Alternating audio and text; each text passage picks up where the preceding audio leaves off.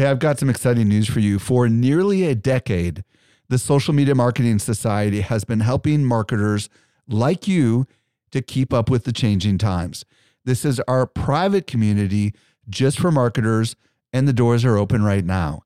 When you join, you get access to ongoing training and become part of a welcoming community of marketers who are just like you. Learn more at smmarketingsociety.com. Again, smmarketingsociety.com. Welcome to the Social Media Marketing Podcast, helping you navigate the social media jungle. And now, here is your host, Michael Stelzner. Hello. Thank you so much for joining me for the Social Media Marketing Podcast, brought to you by socialmediaexaminer.com. I'm your host, Michael Stelzner, and this is the podcast for marketers and business owners who want to know what works with social media. And today, I've got a very special show for you. This is episode 400. This means I've been coming to you every week for 400 weeks. I know it's crazy. So I decided to call one of my old friends, someone you know really, really well probably, and to talk about some of the great trends that are going on in the world of social, and his name is Gary Vaynerchuk. Now, before I get to that interview, I would love to play a little clip for you called Are You Shy? Yes, You Can Be Well Known. Here we go. Do you want to be well known, but you're kind of concerned about putting yourself out there? Are you concerned because you're kind of shy and introverted? In today's video, I'll explain why being introverted actually can be your superpower, and it won't stop you from being really, really well known. Check it out.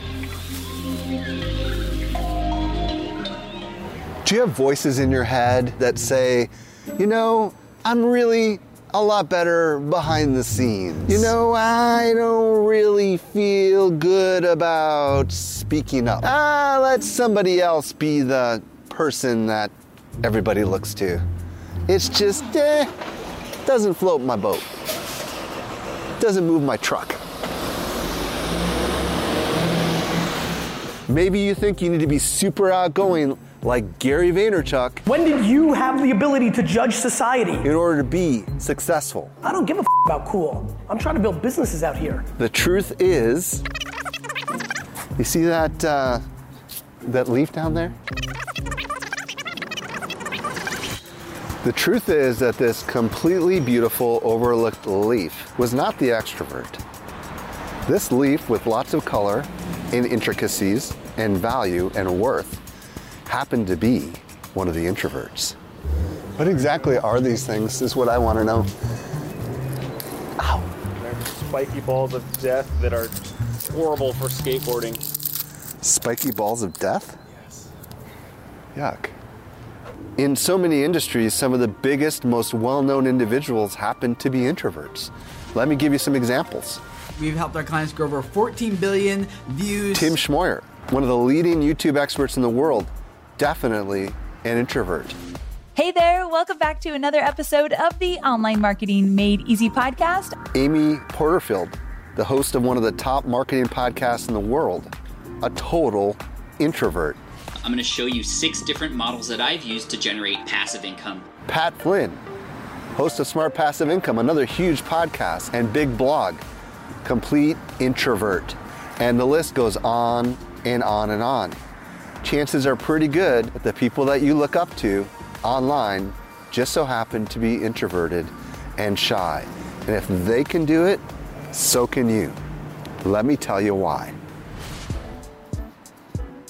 Did you know that almost all the core elements that can make you well known are well suited for introverts? Let me explain. First of all, let's talk about video. Need to create some videos? All you gotta do is look into the lens.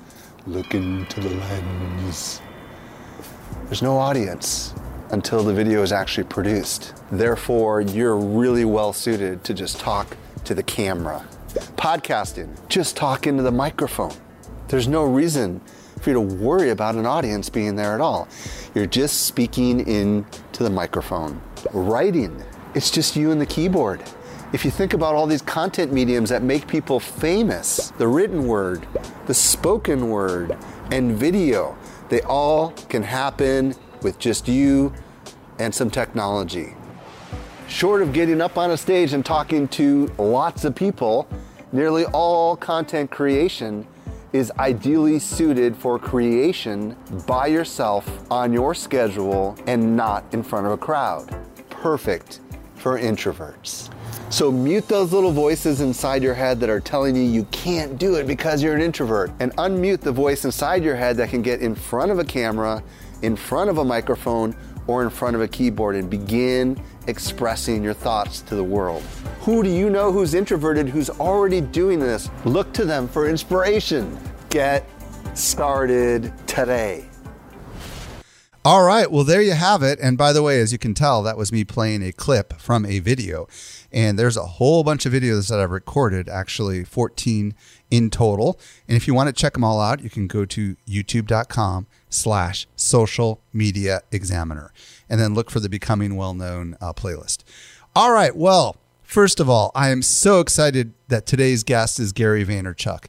And we're going to talk about his perspective in 2020 about all of the social platforms and some of the trends that are going on in the industry. And we go into some really, really fascinating deep dives on a million different topics. So I think you're going to really enjoy it. So stick around. And by the way, if you want to reach me on Instagram, I am at Stelzner, or you can email podcast@socialmediaexaminer.com. And last thing, you're new to this show, hit that subscribe button so you do not miss a future episode. I was recently at Social Media Marketing World, and I had a chance to connect with some of our best customers. A lot of them listen to our podcast, just like you do. Not everyone knows what I'm about to share with you. We do something special here at Social Media Examiner.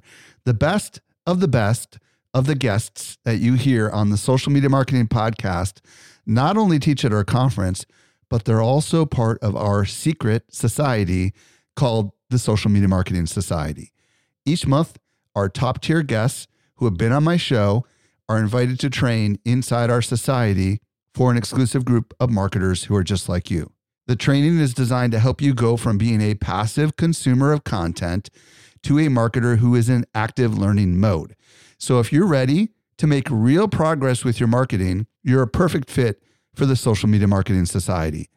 Join us by visiting smmarketingsociety.com. We've got a really big sale that is ending very soon, so don't delay. Again, visit smmarketingsociety.com and join today.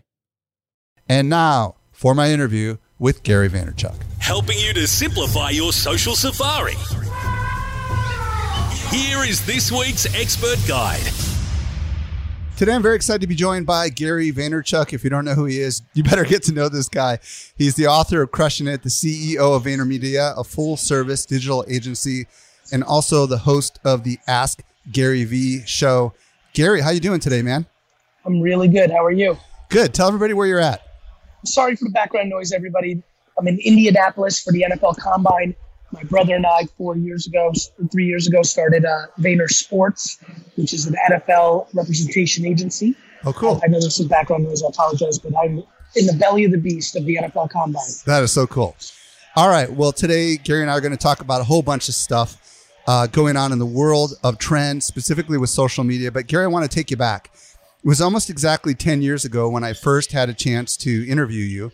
And it was for this little online event I was doing called Social Media Success Summit. And it was kind of like an online conference, and you were my keynote. And back then you were a really, really big deal. And here it is 10 years later, and you're still a really, really big deal. And I want to know, what is it about your strategy? What is it about what you've been doing that has allowed you to survive and thrive when so many of your peers have essentially disappeared? I think ambition of what one wants to accomplish. You know, it's fun to be talking to you. And first of all, I just want to say what's up to everybody who's listening, because I know there's a lot of people that have been in this space for a long time and a lot of people that are new to it. You know, I think for a lot of us that are listening right now, it was a really fun era back then when it was all new. And, right. You know, I think I was saying it then, I'm saying it now. Professionally, I have very big aspirations and feel like I have skills in entrepreneurship and marketing and consumer behavior. So I think talent and hard work is why I'm here, but also an overlay of ambition. I think there's a lot of people that were fellow headliners, keynoters, a lot of people that had big followings on Twitter back then who honestly, what they want out of their lives has probably evolved. Some people went on to get married and start families. Other people settled into businesses. Other people maybe realized that the grind of entrepreneurship wasn't for them. Other people, I think you and I know this, other people were probably full of some hot air and didn't actually have the skills and jumped on it because it was the new thing. So I think there's a myriad of kind of like different reasons why I still get to be here. I think, it's fun to kind of look back at Crush It and think about the things I wrote in 2008 which came out in 2009 that have become wildly true about opportunities for individual human beings using the internet, building a personal brand. And so I think ultimately a lot of what I was doing for the, decade prior to being quote unquote a breakout in social media in 2009, 10, probably had a lot to do with that as well. I had built at that point a very large successful family business using search and e-commerce and email when that was the social media of the time. And I think I've shown consistency and effort. And I think that back then and to this day, I do think I outpace the field and caring about my community and bringing value. And, I think my natural energy and in me is a lot of confidence and bravado. But I also think my humility has helped me quite a bit. I've struggled then and I struggle today to think that I'm a big deal.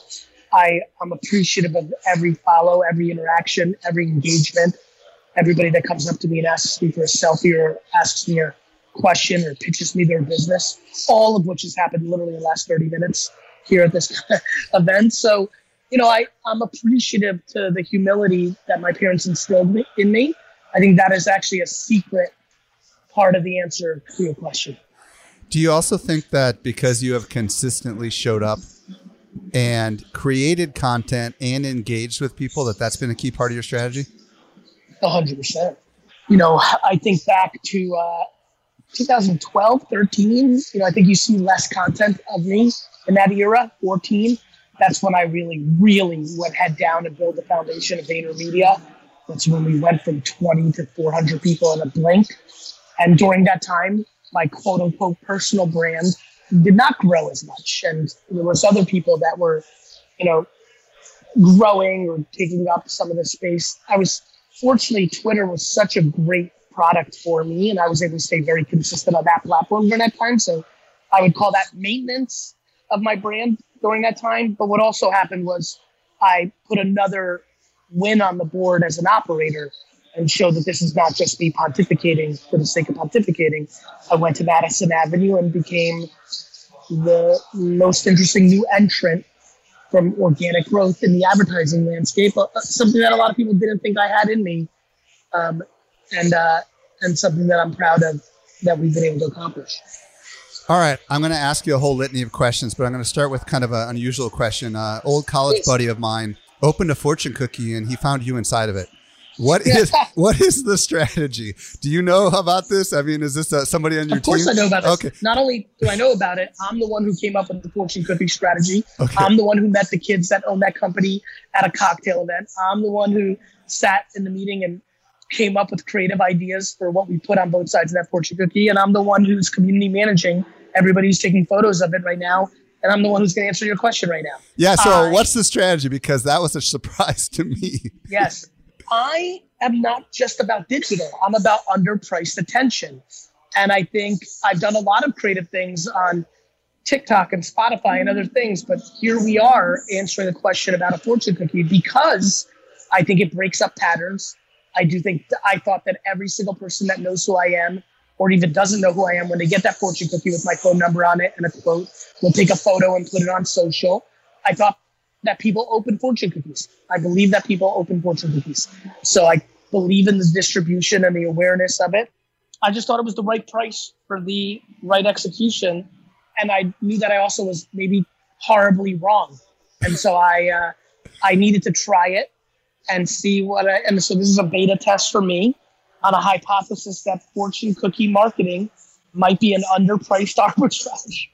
Okay, so tell me about the phone number on there. Like, what happens if people text you or whatever? Because I don't even really understand it. Yep. Yeah, keep going. So 212-931-5731. There's an app called Community that came out about a year ago. I've been beta testing it for about 6 months.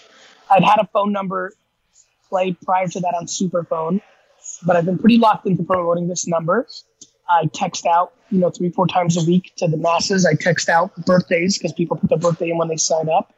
I reply to hundreds of texts a week, though I get tens of thousands. So I know there's a lot of disappointed people who've expected me to text back. I'm trying. It's no different than Twitter. I eventually lost replying to everybody.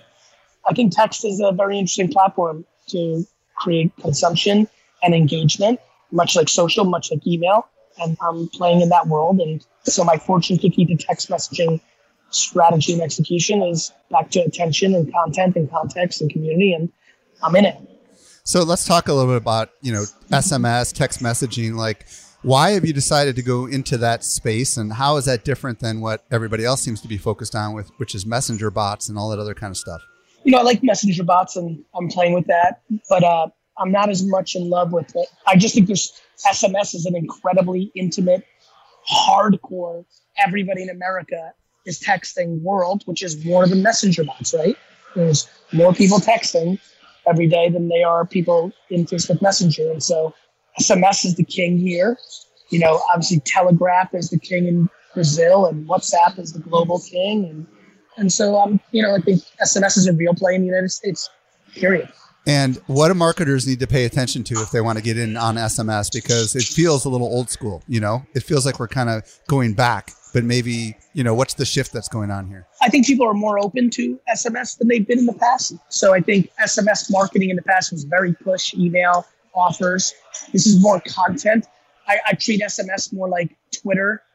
I'll put out a post that I think is bringing them value, is not me trying to sell them anything. Back to the book I wrote, Jab, Jab, Jab, Right Hook. Put out, something that's on my mind. When it comes across as a text, I think there's an intimacy, at least for now, before marketers ruin it. I think I'm doing a good job of trying to put unique thoughts on there, which may make somebody think. It feels intimate. They get it from me. They like that.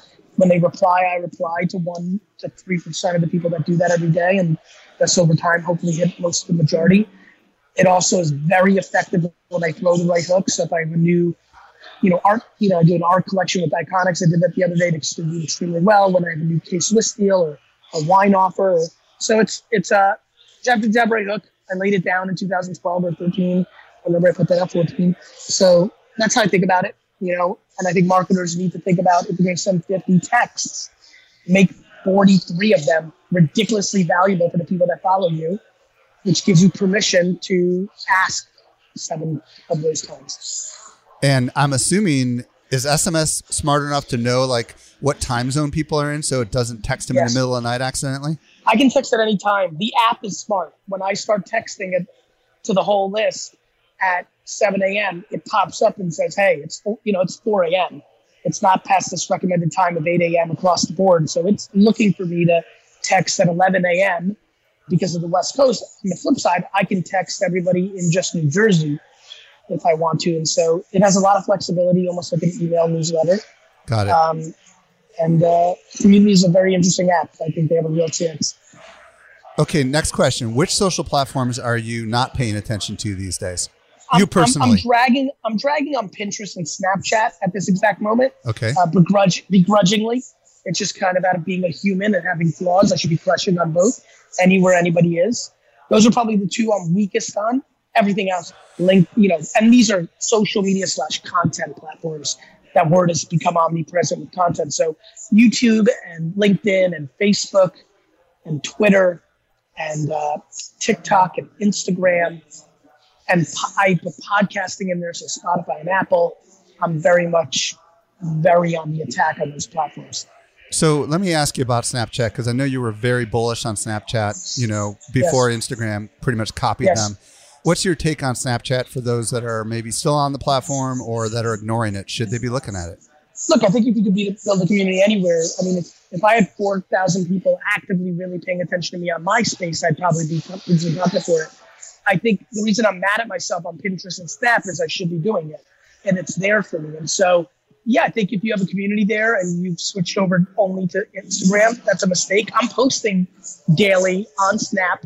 It's just I'm not giving it my full oomph, and my team is helping me manage that, and that's always not as good as if I'm just doing it. And so, yeah, I think these things ebb and flow on attention, and I don't think it is dead. Peach is dead. Snapchat is dented or doesn't have as much attention as it did. However, if you really go hard, I would argue that it's an opportunity, right? It's no different than buying up real estate in Detroit and then Detroit turns. I would argue that Snap is one feature away, no different than Instagram copying the story feature became a great play. I would argue that if tomorrow Snap has some feature update, it could be right back in the conversation. I think we've seen the ebb and flow of the Facebooks, the Twitters. I honestly think Instagram is in the pre-dawn of having its challenges of being the establishment and then being disrupted. And I think a lot of TikTok's growth has come from Snap's, dominance, Instagram's dominance. And so every platform ebbs and flows at some level. I think there's a lot of fruitful opportunity on Snapchat. Well, I want to talk about TikTok before I want to dig in on what you just said about Instagram. So you said it's in its it's just about to become like the big boy that everybody wants to ignore or whatever, however you said that. Talk to me a little bit about why you see that. What do you see specifically with Instagram from your perspective? I think what I've done real well in the last 20 years of my career is just having a temperature for the human. And I just anecdotally out in a bar, hearing people delete the app or it's too much or it gives me FOMO, it's negative. You can just sense it. This is what a strategist and anthropologist does, and I would argue that that's what I am. Got it. I can sense that we are on the other side of its apex moment, which I felt was maybe 12 months ago, where it was just like, everybody, you had an enormous population, 20, 30-year-olds only focused on Instagram. You could just kind of sense that it's where Facebook was 5 years ago, Do you sense that both Facebook and Instagram are they've potentially gone past the peak and they're starting to I'm talking about the organic side of it, less the ad side of it, but do you feel like they're maybe starting to they've gotten about as big as they can get, and at this point they're kind of heading down the other side and they're ripe for some pretty substantial ongoing disruption? Yes-ish. I think what Facebook Inc. has done incredibly well is adjust. You look at Facebook, they're so heavy into groups. They've become the internet's message boards, right? Right. I mean, Zucks is a beast, an underrated operational beast.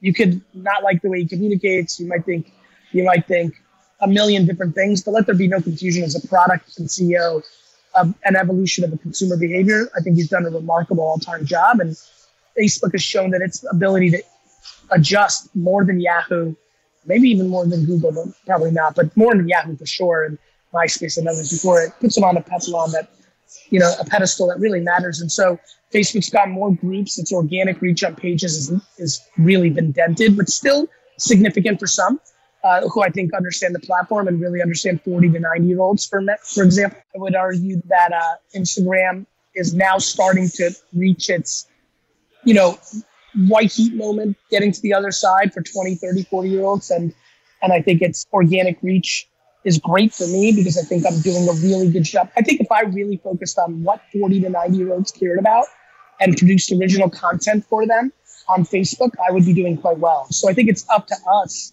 to adjust to the attention graph of the platforms to be able to win the organic game. And as far as the ad game, it's very hard for me to find better ad inventory than Facebook and Instagram right now from 20 to 80-year-olds across America and the world for that matter. And so I think they're in a really good spot for them. All right, let's talk about TikTok. First, I want to know, when did you first start using TikTok? What did you think about it at first? And now what do you think about it? I first started using TikTok when it was Musical.ly, probably 4.5, 5 years ago. I thought it had the potential to become a Snapchat, to become an Instagram. 9 to 12-year-old girls are on it at scale. Let me watch this. Let me get on this. I mean, I had 2 of the Musical.ly stars on the Ask Gary Vee show 4 years ago, maybe 5. D-Rock's filming me right now, so he's going to look this up. I'll confirm it. So I was really on it. Then it kind of got bought, kind of disappeared for a few minutes. got repackaged into the TikTok environment, and then started getting hot, a year and a half, 2 years ago. I got re-engaged, rewatched it 4 years ago on the Musical.ly influencer. What month, D-Rock? So a year, April 2016. So April 2016, I had 2 Musical.ly celebrities on, which means for a year prior to that, I was really paying attention to it. So a good 5 years on that ago, tried to invest in it. Could have, I don't remember what my decision was. I was kind of starting to check out of investing. Didn't. Then it got bought, which made me probably sad that I didn't fully invest. Then it resurfaced 18 months ago. And I said, okay, here we go again. And clearly it's working. And I got more serious about it. And yeah, have been paying attention to it. I've amassed 3.1 or 2 million fans on that platform. Have been very serious about content creation. 3.3, Gabriel? Have been very serious about that platform and watch the influencers, watch the behaviors, watch the trends, watch the virality, put out content 3, 4, 5 times a day. How many times did you say a day are you putting content out on TikTok? About 4 or 5, 3, 4, 5. With that, as some people probably know, after 7.5 years of putting out my own content every day, I've hired my first employee, and then now Team Gary, as I call it inside of VaynerMedia. We have 20 employees. We probably need 7, but I train them for VaynerMedia on it.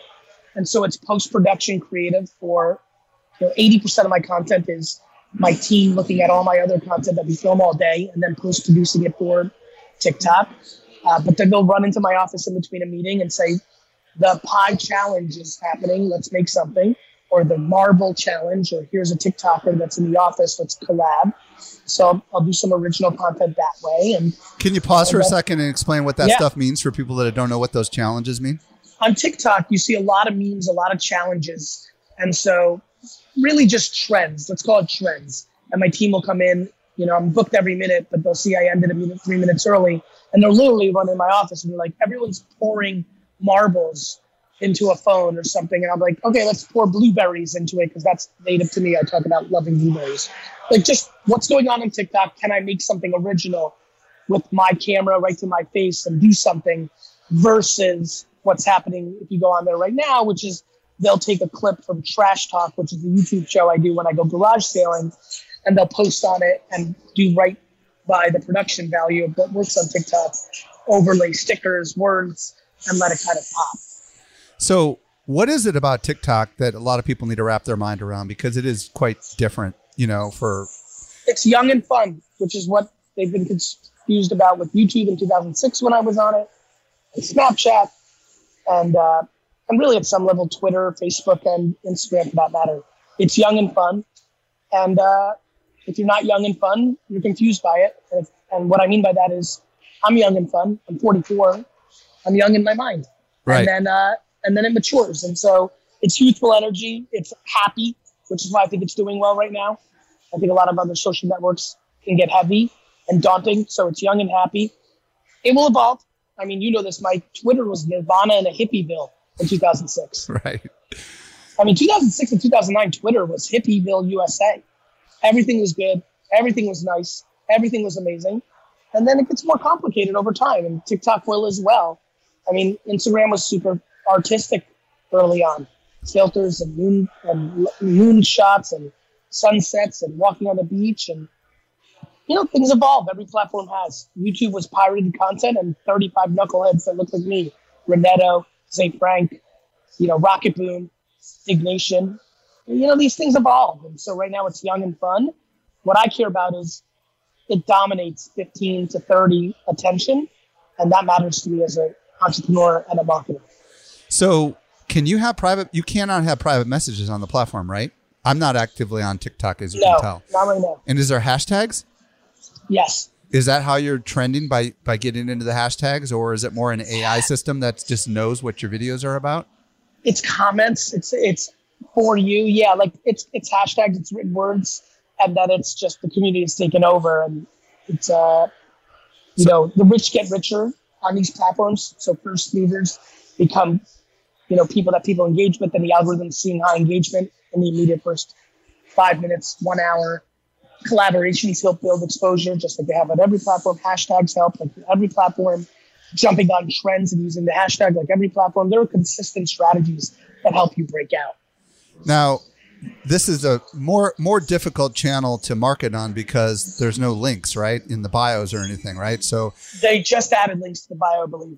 Oh, really? Okay, so you can actually click on it. Okay, cool. Yep. Excellent. So, is your strategy? And there was always link out to your Instagram and YouTube, which was a way to, like, you know, through chess get to what you may want happening. Got it. So, is your strategy to be on these platforms early? Is it a branding play for your personal brand? Is that the idea? And you want to get there with these young people because eventually they're going to grow up and they're going to get into business and entrepreneurship and all this stuff and want to follow you and all the other things you've got going on? Or is it more? It is. Okay. And I am running one of the most successful digital marketing agencies in the world. And my clients that target youths are going to want a strategy. And by me being an actual practitioner and the CEO, Vayner has leapfrogged so many because I'm competing with agency CEOs who are actually CFOs, who are actually just suits that work for big holding companies. And I'm a top practitioner and an operator.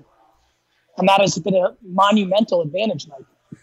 I get it now because you're out there, you're doing it, you can talk about it, you can explain for your clients which ones it's right for and which ones it's not for, and it can allow you to close those deals. Am I hearing you right? Yes, and don't forget, for the 12 years prior to I entered your world, I actually built a real business, so I'm also a businessman. I actually have good ideas. My ideas actually sell product. So which kinds of businesses would be best for TikTok, since obviously you've got a lot of clients that you're probably working with? For everyone who's listening, who is it for? At this point, any B2C business should be on TikTok because it's getting to 30 and 40 pretty quickly. Okay. Now, if you sell, dental product to 90-year-olds, I'd still say Facebook's your energy. But I'll be honest with you, if you sell something to 67-year-olds, a medicine or a V8, let's talk about V8. If V8 is targeting 60-year-olds, which I don't know if they are or they aren't, but if they were, I would argue some TikTok creative around a granddaughter making a grandfather aware of V8 is not a crazy idea because it might be cute and heartwarming and might go. Mm. So you put 2 to 3% of your energy to learn, because eventually if it becomes Instagram, you're going to want to be there anyway, while you spend 70% of your energy on other things. So, or 98 in my scenario. So I just don't understand how people don't realize testing the waters. Just for context, I got one for you, Mike. This is a good one for this audience. Mike, do you remember Social Cam? It was hot for like 4 minutes. No.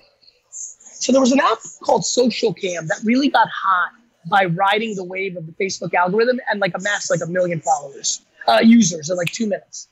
And it was really hot for 3 minutes. And I mean 3 minutes. Vine and Snapchat's runs seemed like 50-year runs compared to Social Cam. It was 9 to 25 weeks, but It was hot. All right.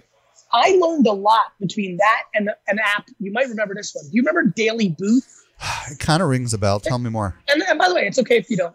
That was kind of like a selfie app that wasn't mobile, but it was a precursor to Instagram. It had some really good social dynamics to it. It was called Daily Booth.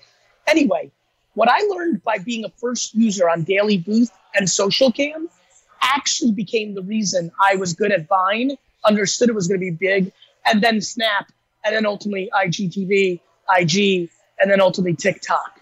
So I put in the reps that taught me on those platforms. They didn't go on to become Facebook or Twitter, but I learned nuances of consumer behavior and content creation that then I imposed on Vine, Snap, Instagram, and TikTok, which has benefited me greatly. So that's awesome. I love this. I want to ask a question about the TikTok, the shelf life of a, whatever they call it, a post. On Instagram, it's 24 hours or less. How about TikTok? Does it last for a lot longer? Truth is, I haven't even, I don't know, it's really fun. After I just went on a 3-minute rant that was super smart and super deep, and I appreciate your response to that. I think a lot of people are like, oh, wait a minute. There was some smarts in what just Gary said for the last 5 minutes. Okay, hold on a second. I'm going to go back to that. I'm going to take your brain back to that because I really want to. What I love about what you just said a few minutes ago is something that I've been talking about for years. If you can figure out how to create content in video form or in audio form or in written form, and I've been doing a lot less than you have, but I've been doing the audio thing for a really, really long time. you can find your voice and you can be ready to create new content on other platforms, which is the key take home that you're saying. It's because there was no video on Twitter in the beginning. It was all the written word. Correct. You got the written word down. Now you got the video down. Now you're ready for any video platform. That's really what you're saying, right? That's right. And then if you're what I think I've been very good at is understanding context. So you understand how the video works on Twitter versus a video on LinkedIn versus TikTok, because you respect the consumption behavior and the platform and the psychology of the person consuming it. Now you're in outer space. Now you can have the kind of career I've had and you've had. So just out of curiosity, who should we follow on TikTok if we want to kind of just like take some cues from people that are doing it right? Anybody come to the top of your mind? It's less about Charli D'Amelio or Addison Rae or other people. It's more about go on there, download the app, and spend 8 hours consuming your feed because they're going to populate it, explore, and just look, just consume. Like I spend hundreds and thousands of hours consuming comments and behaviors and trends. I'm not looking to see what a person does because I'll do that for me over time. I'm just consuming the macro of behavior, which then leads to really good insights. And if you're capable of synthesizing those insights. And so that would be my starting point more than a person, because a person's going to limit you. Right. Look at all of it. Back to your answer. A TikTok post, I feel intuitively lasts 24 hours in the way that you asked the question. Yeah. I'm sure it has a lot to do with how often you post. I haven't looked deep enough to know if I post every 4 hours, how does that hurt the post prior, which has been because something we always have had to think about. But I think it's in the same general range. Well, my gut tells me because it's AI and because you don't really know when the thing was posted when you watch it, right? It doesn't have a timestamp, does it? So it could have been posted a week or 2 weeks ago, right? Because it's. I mean, that happens. Listen, sometimes somebody takes a post that I put on Instagram and puts it into their story and takes it away, right? Like it happens. Like you could get populated at any point. I'm going to look at my TikTok right now. Do they actually have analytics and they tell you like any kind of like data on the older TikToks, or do they not really give you a lot of analytics? Not yet. I mean, but my current post right now, it's funny. Like I'm looking at it. Like my latest post went viral because Charli D'Amelio's in it. It shows me it was an hour ago, 4 hours ago. Like an hour ago, I posted something. It has a 1.1 million views and 221,000 likes and 857 comments. So like, wow. The virality there is very real. That's off a 3.1 base. Post before it has 259. Post before it has 62,000 views, which excites me. I think platforms should be remarkably more all over the place. I don't think content should be in a pocket. I think I should be able to post something on these platforms and get 88 views and another one get 2.9 million, because that's really speaking to the truth of the value of the audience. What's your thoughts about Instagram hiding these numbers? Do you think that's going to be, you love it? Should TikTok do it too? I mean, talk to us a little bit about this. Yeah, I think people are insecure. And I think when you hide metrics, it helps people because they're all pandering to the metrics. And I've not only been a proponent of hiding likes, I actually recently started talking about hiding followers. And people are like, a lot of my friends are like, whoa, that's going to hurt you. I'm like, it's not going to hurt me. I don't derive my clout or influence or success, and definitely not my happiness from how many followers I have. And more importantly, I know it's hurting others. And so I'm willing to sacrifice for the greater good of the world. It's laughable that one would derive their self-esteem from these metrics. And I think the platforms are noticing that. And I would argue you may see a day and age when the most popular platform at the time actually is not showing us how many followers one has. I want to shift over to influencer marketing since we're talking about followers. What's your take on influencer marketing? Is its day come and gone, or is it still... Because doesn't it get a little harder if you don't know what kind of influence people have? Oh, you would know. If we eliminate how many followers one has, Dove Candy Chocolate would still be able to see if D-Rock has followers. Analytics on the back end, they'll show you forever. Got it. This is more about front-facing, So I love influencer marketing. I think most humans don't know how to price themselves, which means a high percentage of them are wildly overpriced. It also means a high percentage of them are wildly underpriced for the attention and cosign they're giving a brand or a business in return. And word of mouth and influenced word of mouth has been around forever. John Wayne got paid by cigarette companies to smoke a cigarette. In 500 years, some robot will be paid to talk about the oil the robot uses for their joints. This is never going away. It's in perpetuity. And now there's way more people that have way more influence It's a much longer tail. This is not just for the celebrities and athletes of the world. And we haven't even started influencer marketing. Excellent. All right. Well, and I agree with you. I think we've always looked up to certain people that are influential, right? That's right. And That's right. it was before social. It'll be after social. That's right. It's because the human brain wants to be able to trust somebody, right? That's right. That's right. So let's talk about LinkedIn, because I know you've been real big on LinkedIn. Yes. And a lot of people might be like, LinkedIn, isn't that stodgy network that you post job stuff on? I mean, like, what's your thoughts on LinkedIn? Let's talk about that a little bit.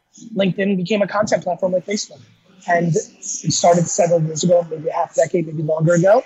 And then it evolved. So 5 years ago, it was really business content. All of us were really going business on it. The original influencers, I was one of them. Then they opened it up to people, they could post, and everybody went very, very, very business. And then about 24 months ago, I started realizing, wait a minute, because I'm always watching, why are people posting about their families, trip, and working out and wine? And I'm like, uh-oh. And then I'm like, wait a minute, if you have no followers and you post on there, you're getting 800 views and 400 views and 50,000 views or reads and 100 comments. Wait a minute. Is LinkedIn's organic reach remarkable for somebody who has no audience? Yes, it is. Yes, it is, because they're sending it to connections and things of that nature. Oh my God. I have to tell everybody to start using LinkedIn because it's actually Facebook 2012, and that's how we got there. Yeah, I kind of feel that way too. I mean, like, from my perspective, it was very male dominated, and I see a lot more women on there now. And I also see a lot more people posting the kinds of things on LinkedIn that they used to post on Facebook, right? Mm-hmm. And it seems that it's a different tribe, though. It's not exactly the same people that are over on Facebook. Is that your take, or what's your thoughts on that? I think there's a lot of people that are on Facebook. I just think that they're acting in a different way. In Facebook, they're acting like we're all at a community center or at somebody's house or, you know, the PTA meeting or debating about politics. And I think on LinkedIn, it does have a little bit more of a professional swing. And so maybe some of the anger or hate or silliness that you might see on Facebook, people are scared that their boss may see that on LinkedIn, but they still kind of want to talk like a human. And so I think you're seeing a little bit more of caution, which leads to less fun and less anger. And that's with the pocket. But I do think there's an overlap of humans that are on both platforms. Do you think because Microsoft purchased them that something has changed as a result of that? Or do you think it's just been... It was happening already. Okay. It was happening before the Microsoft purchase. But I also think, to your point, I think, listen, I'm pretty bullish on what Microsoft as a company has been doing for the last 3-4 years. And LinkedIn at the forefront of that. And so, no, I just think that was kind of happening before then. And I think Microsoft has done a good job of leaving them alone, from at least from what I can tell and what I know. What's your thoughts on page versus personal profile on LinkedIn? Do you recommend both? Yes, I think both can play. I think that's a preference thing. Yeah, I think both can play. I think it's about the content. What's your thoughts on video on LinkedIn? From my perspective, they don't have a lot of great metrics, which bothers me a little bit because you don't really know what a view is, right? I mean, do you have any sense? Do you have any sense of what a view really is on LinkedIn? Or no, and I don't have and honestly, the views on the other platforms, like I'm not getting super overly excited about a 3-second, calibration. Right. What I do know is I'm a very common sense marketer, and when I go to the Delta shuttle from New York to Chicago 18 months ago, and 14 people in suits come up to me and say, "Big fan," who are 53 years old.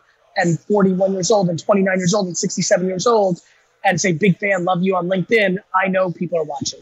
Is that the platform right now that you seem to be getting the most response from out of all? Because you're obviously pretty much everywhere. No, Instagram is a monster for me. What about Twitter? Because Twitter was like your original thing, right? Like where are you with Twitter right now? I'm in a really good place with Twitter right now, actually. I'm doing quite well on Twitter as well. And I think it actually got a big beef up 36 months ago when a lot of my Instagram audience started looking for me on Twitter.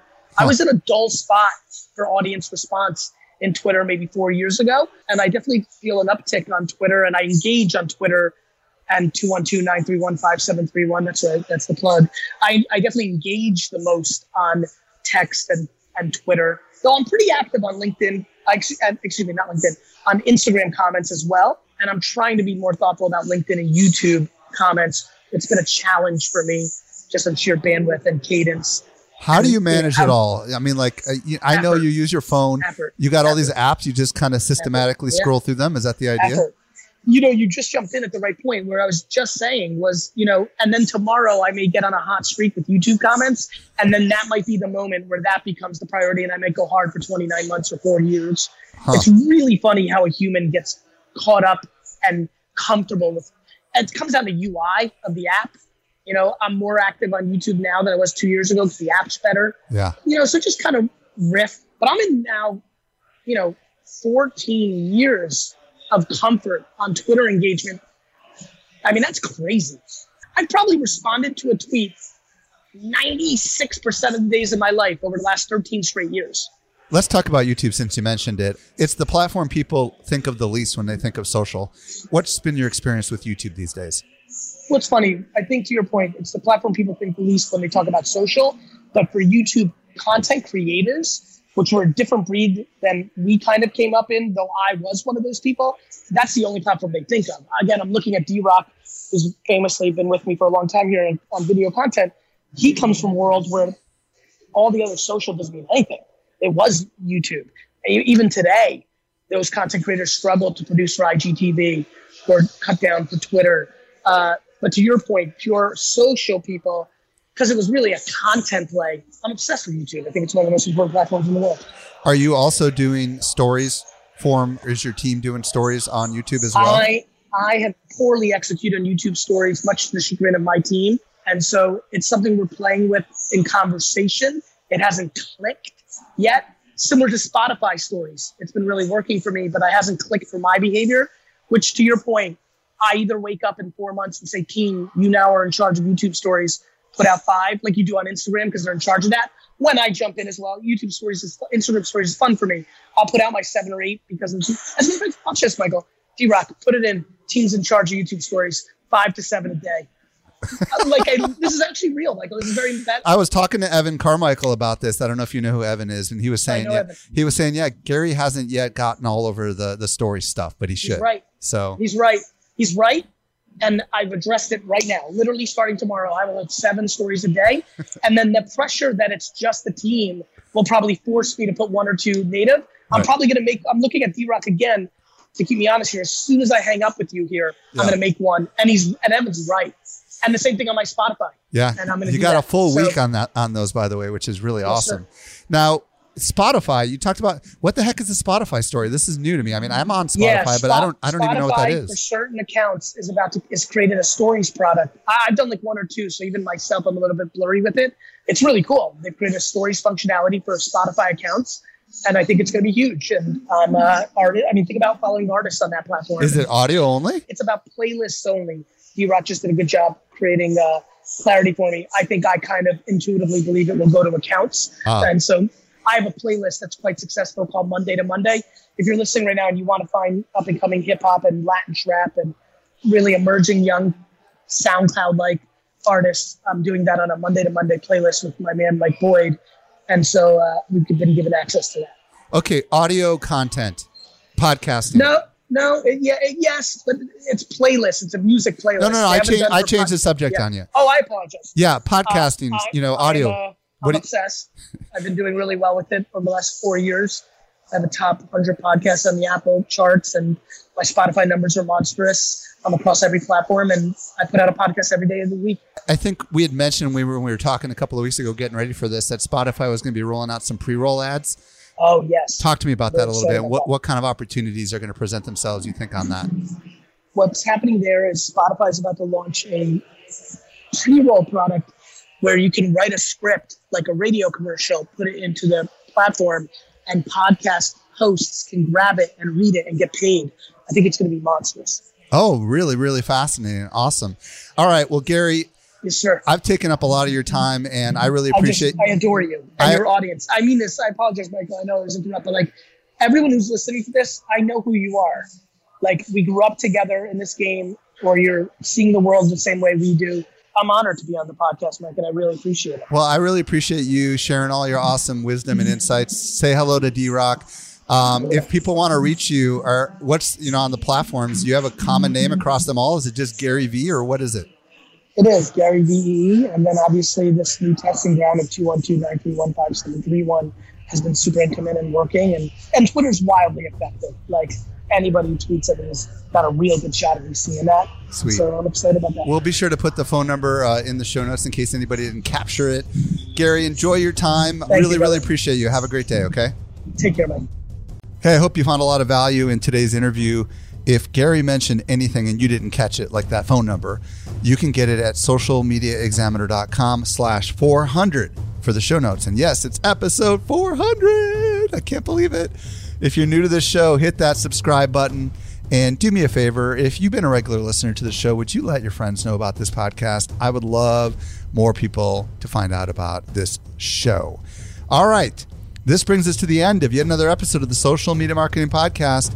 I'm your host, Michael Stelzner. I'll be back with you next week. I promise. I hope you make the best out of your day, and may social media continue to change your world. The Social Media Marketing Podcast is a production of Social Media Examiner. Hey, just a quick reminder, join the Social Media Marketing Society today and level up your marketing for your company or your clients. Visit smmarketingsociety.com to find out more.